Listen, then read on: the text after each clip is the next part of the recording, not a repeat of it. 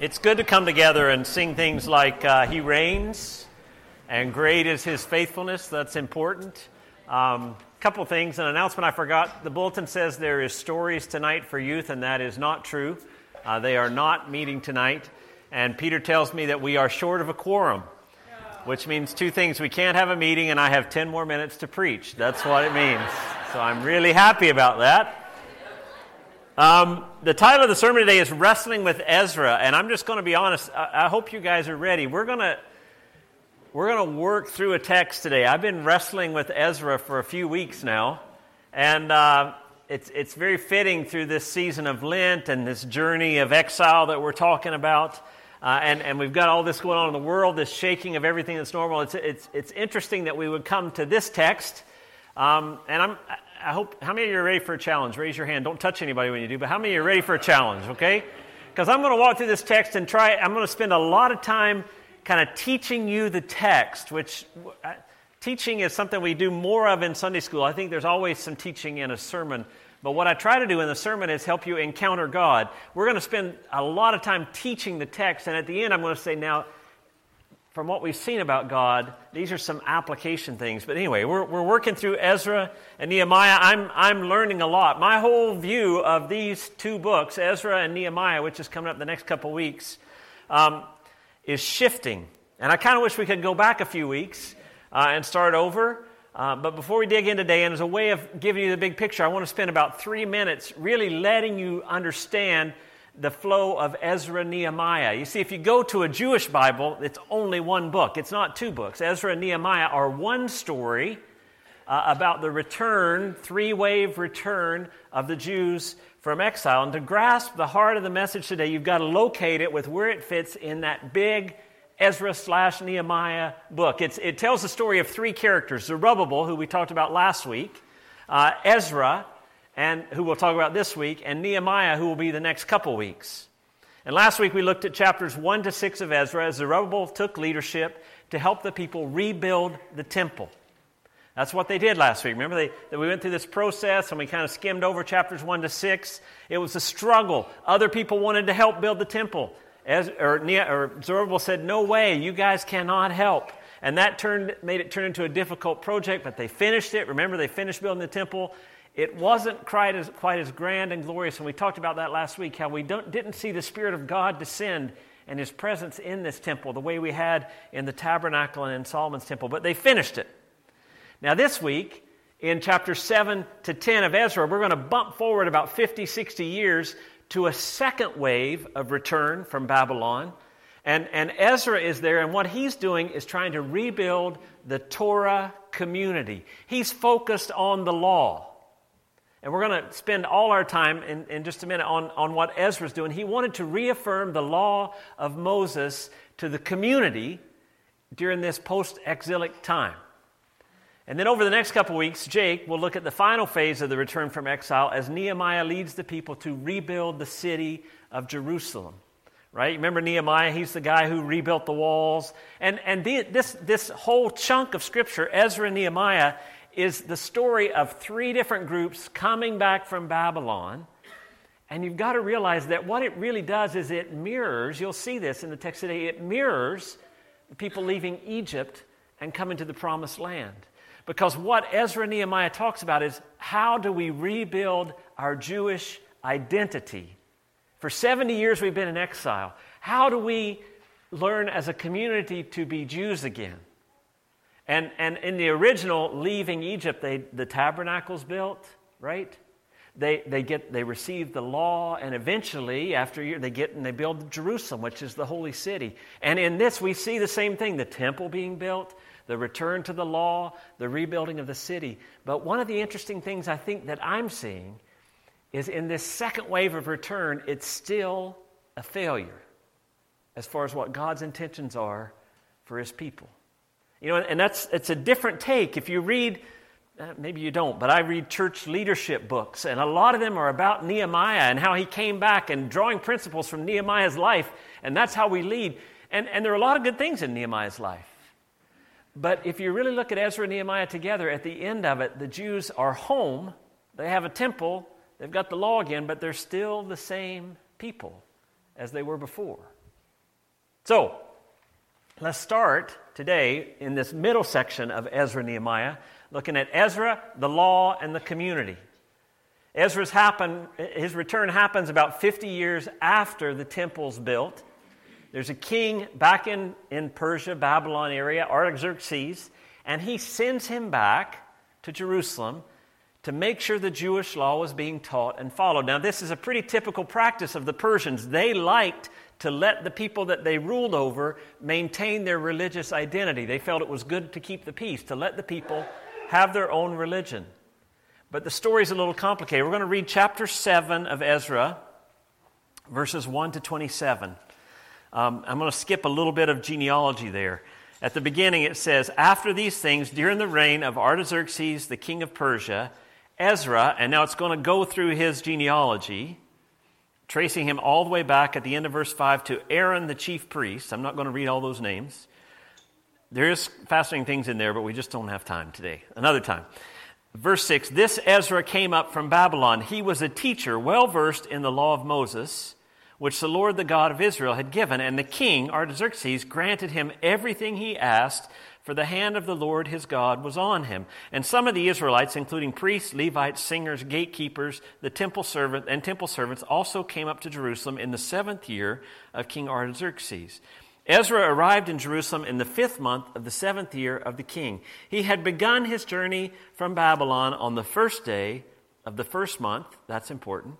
"And he arrived in Jerusalem on the 1st day of the 5th month, for the gracious hand of his God was on him. For Ezra had devoted himself to study and observance of the law of the Lord and to teaching its decrees and laws in Israel."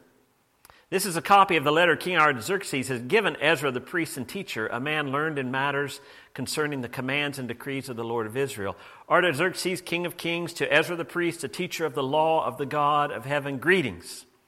Now I decree that any of the Israelites in my kingdom, including priests and Levites, who wish to go to Jerusalem with you may go. You're sent by the king and his 7 advisors to inquire about Judah and Jerusalem with regard to the law of your God, which is in your hand. Moreover, you're to take with you the silver and gold the king and his advisors have freely given to the God of Israel, whose dwelling is in Jerusalem, together with all the silver and gold you may obtain from the province of Babylon, as well as the freewill offerings of the people and priests for the temple of their God in Jerusalem. With this money, be sure to buy bulls, rams, and male lambs, together with their grain offerings and drink offerings, and sacrifice them on the altar of the temple of your God in Jerusalem. You and your brother Jews may then do whatever seems best with the rest of the silver and gold in accordance with the will of your God. Deliver to the God of Jerusalem all the articles entrusted to you for worship in the temple of your God, and anything else needed for the temple of your God that you may have occasion to supply, you may provide from the royal treasury. Now I, King Artaxerxes, order all the treasurers of the Trans-Euphrates to provide with diligence whatever Ezra the priest, a teacher of the law of God of heaven, may ask you." That's a blank check.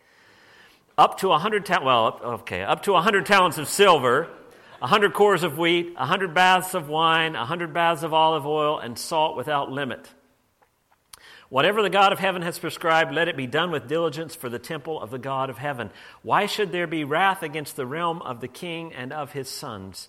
You are also to know that you have no authority to impose taxes, tribute, or duty on any of the priests, Levites, singers, gatekeepers, temple servants, or other workers at this house of God. And you, Ezra, in accordance with the wisdom of your God which you possess, appoint magistrates and judges to administer justice to all the people of Trans-Euphrates, all who know the laws of your God. And you are to teach any who do not know them. Whoever does not obey the law of your God and the law of the king must surely be punished by death, banishment, confiscation of property, or imprisonment. Praise be to the Lord, the God of our fathers, who has put it into the king's heart to bring honor to the house of the Lord in Jerusalem, and who has extended his good favor to me before the king and his advisors and all the earth and all the king's powerful officials. Because the hand of the Lord my God was on me, I took courage and gathered leading men from Israel to go up with me. Now, he's leading the people, you got to get this, on a new exodus. And one of the things that the text makes really clear, and I'm not going to go into a lot of details, I'll give you a few, but it's presenting him as the new Moses. Ezra is a new Moses. He's leading the people, and they're going from exile, from slavery from a difficult time, and they're heading to the promised land. Remember, we saw last week that as the first group went from Babylon, they received gold and silver just like they had done when they left Egypt, that they plundered the people. And there's other hints there. It says in chapter 7, verse 6, he was a teacher well-versed in the law of Moses, which the Lord, the God of Israel, had given. On verse 9, it says he began his journey on the first day of the first month. If you go back to Exodus chapter 12, at the beginning of the Passover, the night they left, God says to the people, this will be the first month of your new year. He chose to leave on the day of the month of the year that the people left Egypt on. He left on that same day. And if you read on into 18, he stops at the beginning of the journey. It's so funny. He gathers all the people and they get ready to go, and then he stops and he's, wait, where are the Levites? We need the Levites, all the priests. And he calls them all up and he gives them all the articles that will be used in the temple. Now you remember when Moses is leading the people through the desert, the Levites would carry all the things of the tabernacle. Right? It's mirroring that very story. In the end of chapter 8, which we didn't read, verse 31, it says, the hand of our God was on us, and he protected us from enemies and bandits along the way. There's these stories of deliverance, they feel like, all through their journey, which mirror what happened in the time of the Exodus. When they get there, chapter 8, verse 32, it says they rest for 3 days. If you remember the story of Joshua, when he led the people across the Jordan River, when they got there, before they started entering and taking the land, they rested for 3 days. What the writer is doing here is saying Ezra is a new Moses. And the reason he's going is an attempt to return to the law. He's been trained, he knows the law of God, and he's coming back to Jerusalem to try to return the people. It's been initiated by the Persian king. See, he was a guy that said, I don't really want to offend any gods. So I'm going to let the people I rule, I'm going to let them worship their God, because if one of them is right, if one of them has a God and I offend him, then it's going to be trouble for my nation. So he says in chapter 7, you're sent to go back to inquire about the law of God. And at the end of that letter, he says, you're supposed to teach the people that know it, that don't know it, and the people that do know it, you're supposed to set up magistrates and officials to make sure that the law of God is followed. Once again, this is restoring the Jewish identity. Who are we as Jews? We came back in that first run with Zerubbabel last week. We built the temple. Now we're having the law. We're restoring the law. And eventually with Nehemiah, we're going to have our holy city again, right? It's this restoration of identity. It's redefining and establishing what it meant to be a Jew. Now, the issue in Ezra comes, and this is what's challenging. It's in chapter 9 and chapter 10. It's in what I would call an uncomfortable course of action. It's uncomfortable because when we read it, we get a little squeamish. Let's look at chapters. I'm going to kind of walk you through chapter 9 and part of chapter 10. Look at chapter 9, 1-3. After these things had been done, the leaders came to me and said, the people of Israel, including the priests and the Levites, have not kept themselves separate from the neighboring peoples with their detestable practices, like those of the Canaanites, Hittites, Perizzites, Jebusites, Ammonites, Moabites, Egyptians, and Amorites. They've taken some of their daughters as wives for themselves and their sons, and have mingled the holy race with the peoples around them. And the leaders and officials have led the way in this unfaithfulness. Now, think about that. This whole book is about reestablishing the Jewish identity. We need a temple. We need a law. We need a holy city. And when Ezra gets there, they say they've not kept themselves separate. They've mingled the holy race. There's a problem, right? Their identity is being compromised. And Ezra prays in verses 4-15. Just listen. Or 3. When I heard this, I tore my tunic and cloak. I pulled my hair from my head and beard, and I sat down appalled. Then everyone who trembled at the words of the God of Israel gathered around me because of this unfaithfulness of the exiles. And I sat there appalled until the evening sacrifice. And then at the evening sacrifice, I rose from my self-abasement with my tunic and cloak torn, and I fell on my knees with my hands spread out to the Lord my God. and I prayed, "Oh my God, I am too ashamed and disgraced to lift up my face to you, my God, because our sins are higher than our heads, and our guilt has reached the heavens. From the days of our forefathers until now, our guilt has been great. Because of our sins, we and our kings and our priests have been subjected to the sword and captivity, to pillage and humiliation at the hands of foreign kings, as it is today. But now, for a brief moment, the Lord our God has been gracious in leaving us a remnant and giving us a firm place in his sanctuary. And so our God gives light to our eyes and a little relief in our bondage. Though we are slaves, our God has not deserted us in our bondage. He has shown us kindness in the sight of the king of Persia. He has granted us new life to rebuild the house of our God and repair its ruins. And he's given us a wall of protection in Judah and Jerusalem. But now, O our God, what can we say after this? For we have disregarded the commands you gave through your servants to the prophets when you said, the land you are entering to possess is a land polluted by the corruption of its peoples. By their detestable practices, they have filled it with impurity from one end to the other. Therefore, do not give your daughters in marriage to their sons, or take their daughters for your sons. Do not seek a treaty of friendship with them at any time, that you may be strong and eat the good things of the land, and leave it to your children as an everlasting inheritance. We'll stop right there. What happens is they realize that there's been all this intermarrying that's happened since the exiles have come back. And part of it is that some Jews had stayed behind the whole time in the area of Jerusalem. They weren't exiled. Remember when we talked about the people that were exiled a couple weeks ago, that some of the poorest ones stayed behind and kept the vineyards going and things like that. And those people had intermarried with the other nations. And then when the exiles came back in the first, some of those people had intermarried with the other nations. And so in verse 10, or in chapter 10, the mourning and repentance of Ezra flows out to the people. Look at 10, verse 1. While Ezra was praying and confessing, weeping and throwing himself down before the house of God, a large crowd of Israelites, men, women, and children gathered around him, and they too wept bitterly. And then there was a suggestion in verse 2 from a guy named Shechaniah. Then Shechaniah, son of Jehiel, one of the descendants of Elam, said to Ezra, we have been unfaithful to our God by marrying foreign women from the peoples around us. But in spite of this, there is still hope for Israel. Now let us make a covenant before our God to send away all these women and their children in accordance with the counsel of my Lord and those who fear the commands of God. Let it be done according to the law. Rise up. This matter is in your hands. We will support you, so take courage and do it. Now, this is where it gets awkward.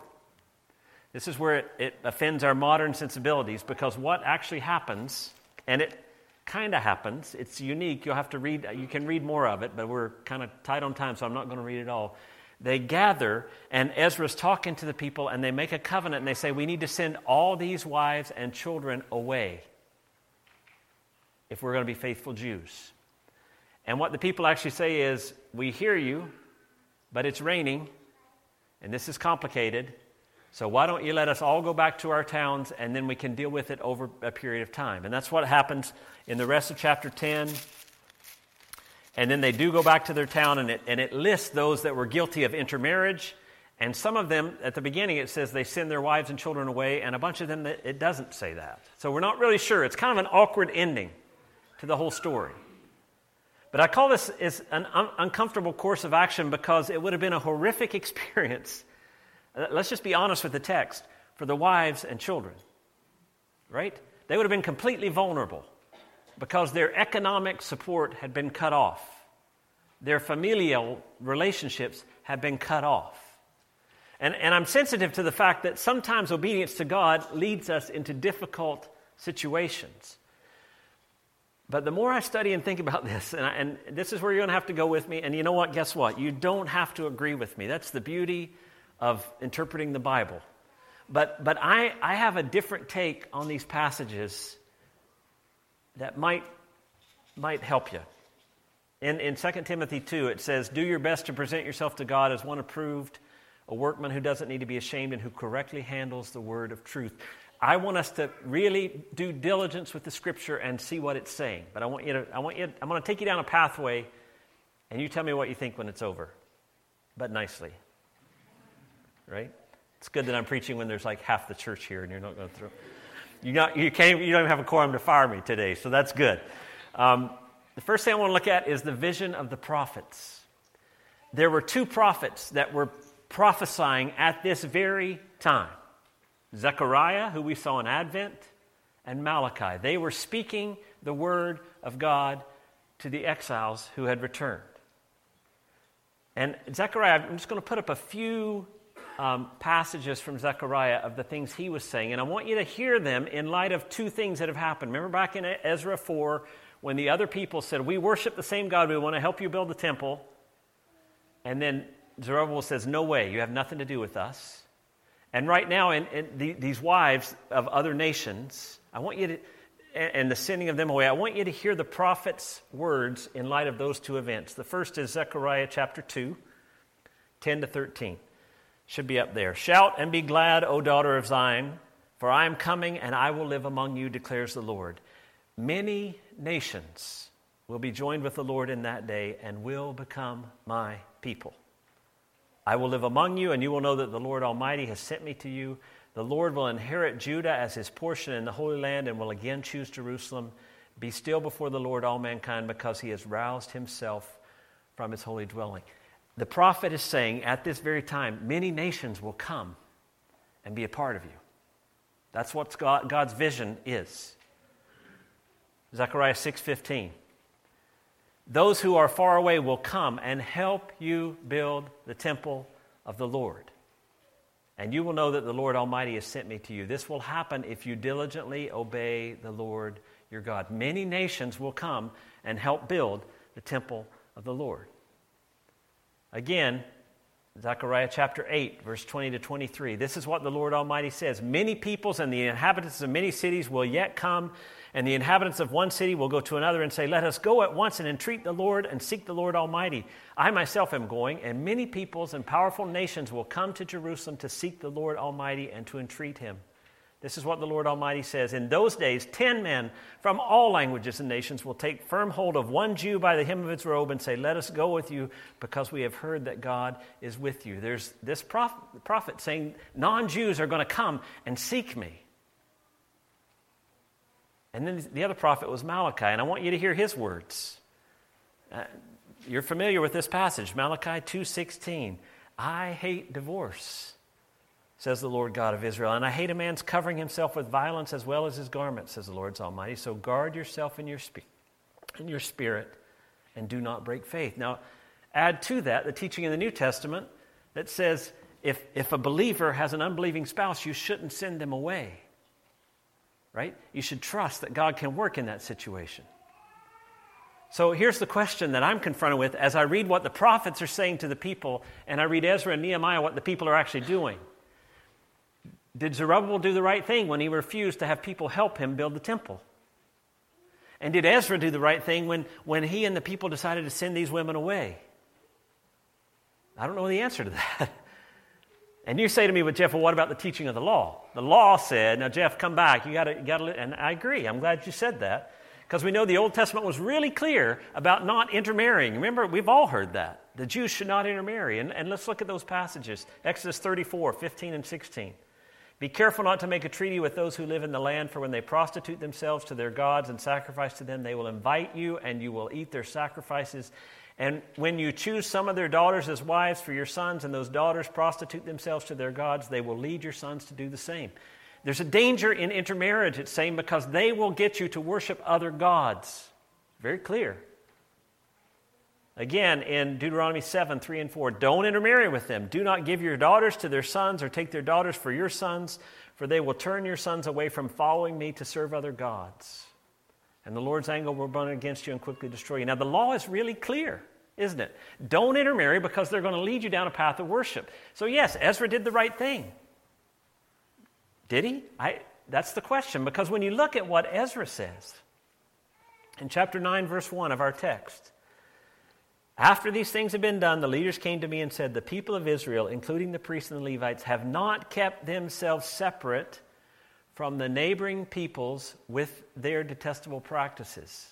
Now, he doesn't say, now maybe I'm reading too much into it, but he doesn't say they've not kept themselves separate from the people and their detestable practices, but from the people with their detestable practices. And then he goes on in verse 2 and he says, they've taken some of the daughters as wives for themselves and their sons, and have mingled the holy race with the peoples around them. Now, the idea there is not that these people are necessarily, he never says these people are worshiping the gods of the pagan nations. Maybe they were, we don't know that. But what Ezra's doing is, what they're saying is, they're not Jews. They're not Jews. And I'm curious here if, you guys are all getting ready to fire me. I can see it in your eyes.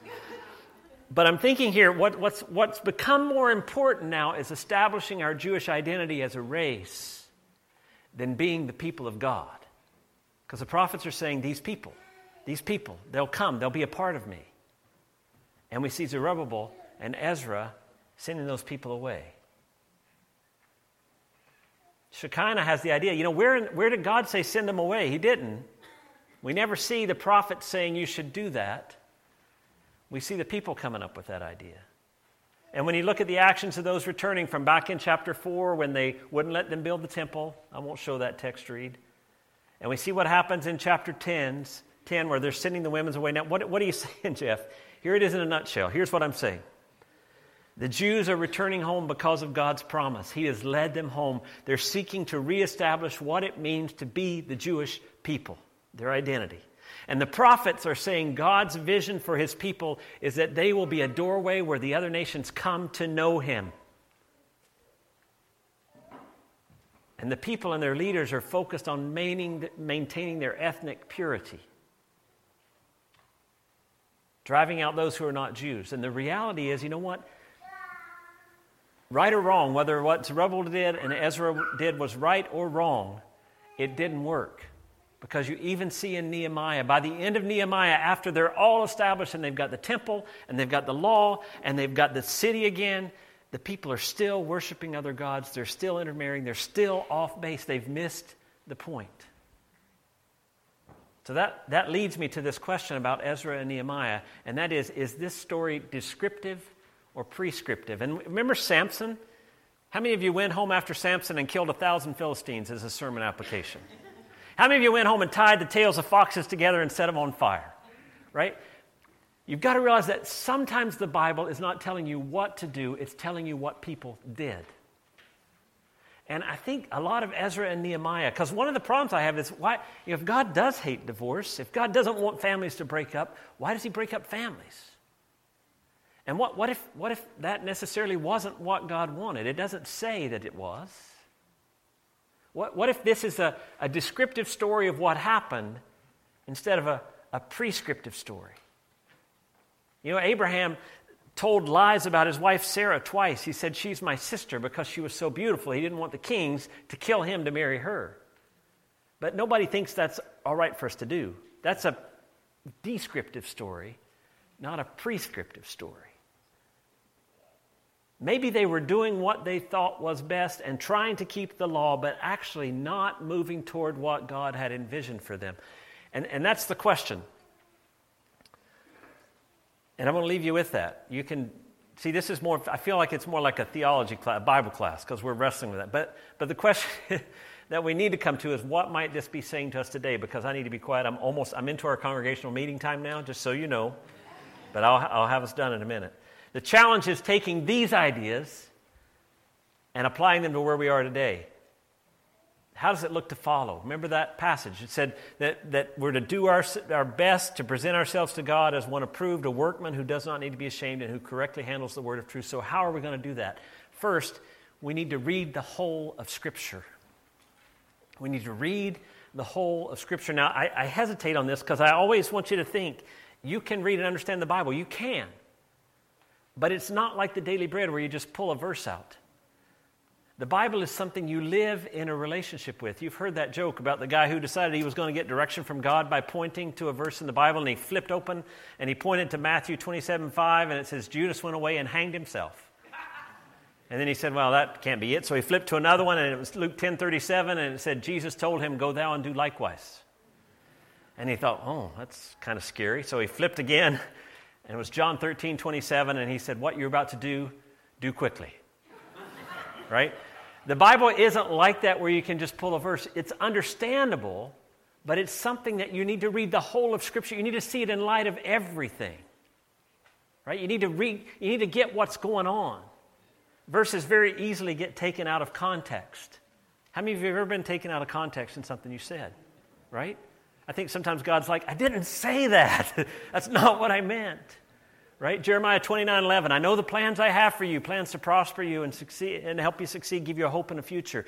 Do you realize that was written to people in exile who for 70 years would sit in exile? Right? What God's saying is not everything's always going to be great for you, but that's the way we interpret that a lot of times. He's saying, I'll take care of you. Philippians 4:13, I can do all things through Christ who gives me strength. Yeah, I can't be an NBA player through Christ who gives me strength. It's not going to happen. But we take that verse and we think, I can do all things. Well, the reality is in the context, Paul's saying if I have or I don't have, I'm content. If I'm mistreated or if I'm loved, I'm happy. I can handle that. I've learned to be content. I can do all things through Christ who strengthens. He says, I can endure any kind of situation because Christ is strengthening me. And my pet peeve is where 2 or 3 are gathered in my name, there am I in the midst of them. I love you guys. I really do. But when you use this as an assurance that God is with you, if there's only one of you there, is God not there? He's there, right? He's there all the time. You can't get away from God. And I know it's good intentions. Well, 2 or 3 are gathered. If you read the context, it's in the context of church discipline. If you're going to hold somebody to account, you need a few people going because 2 or 3 of you will be way more balanced than 1 or 2. God can go with you then. But we use it just as God's presence. See, we misinterpret Scripture, and I'm saying we need to read the whole of Scripture. And we'll skip 2 Peter 3 to read. I'm skipping all these verses because I'm running late, sorry. But the temptation is to see the Bible as a book that we master like your driver's license book. Right? You're taking your driver's license test. You're going to read this book. You're going to get all the facts down. The Bible is something you live in relationship with. It's not that it's... If you see it as a driver's license manual, no wonder you're intimidated. You feel like you've got to figure it all out. The Bible is something it's a living text that we live in relationship with over the whole of our life, and we learn. Like how many of you knew your spouse on day 1 of marriage? You didn't know them. You didn't know everything about them. But over the period of your marriage, you learn about them. You live in relationship. And that's the way we live in relationship with the text. We need time. I'm not trying to know any more than I did when I... Yeah, okay, Tim. I think Kerry says he knows a little bit more. How about this? Do you know that you don't know as much as you thought you did? Yes. Okay, there we go. Right? And that sometimes the Bible, as we live in a relationship with it, we come to this place where I don't get this. And that's part of the process. It's okay. But we need to read the whole Bible. And one of the things we see when we read the whole Bible is this, that we see God's heart for the whole world. We read from Zechariah that many nations will be joined with the Lord on that day and will become His people. In the New Testament, for God so loved the world that He sent His one and only Son, that whoever believes in Him should not perish but have eternal life. And this means the whole world. This is revolutionary. Do you get this? This is a revolutionary truth. This means God loves your enemy. This means God loves the person who hurts you. He does. He loves them. It's one of the most radical shifts if you can actually begin to see God's heart for the whole world. Because these people that are coming against you, these people that are making your life difficult, God loves them. When we start talking about those people and them, we've lost that, right? I see countries polarizing against other people. And we demonize the other, and they're the bad guy. And as Christians, we've got to see God's heart for the whole world.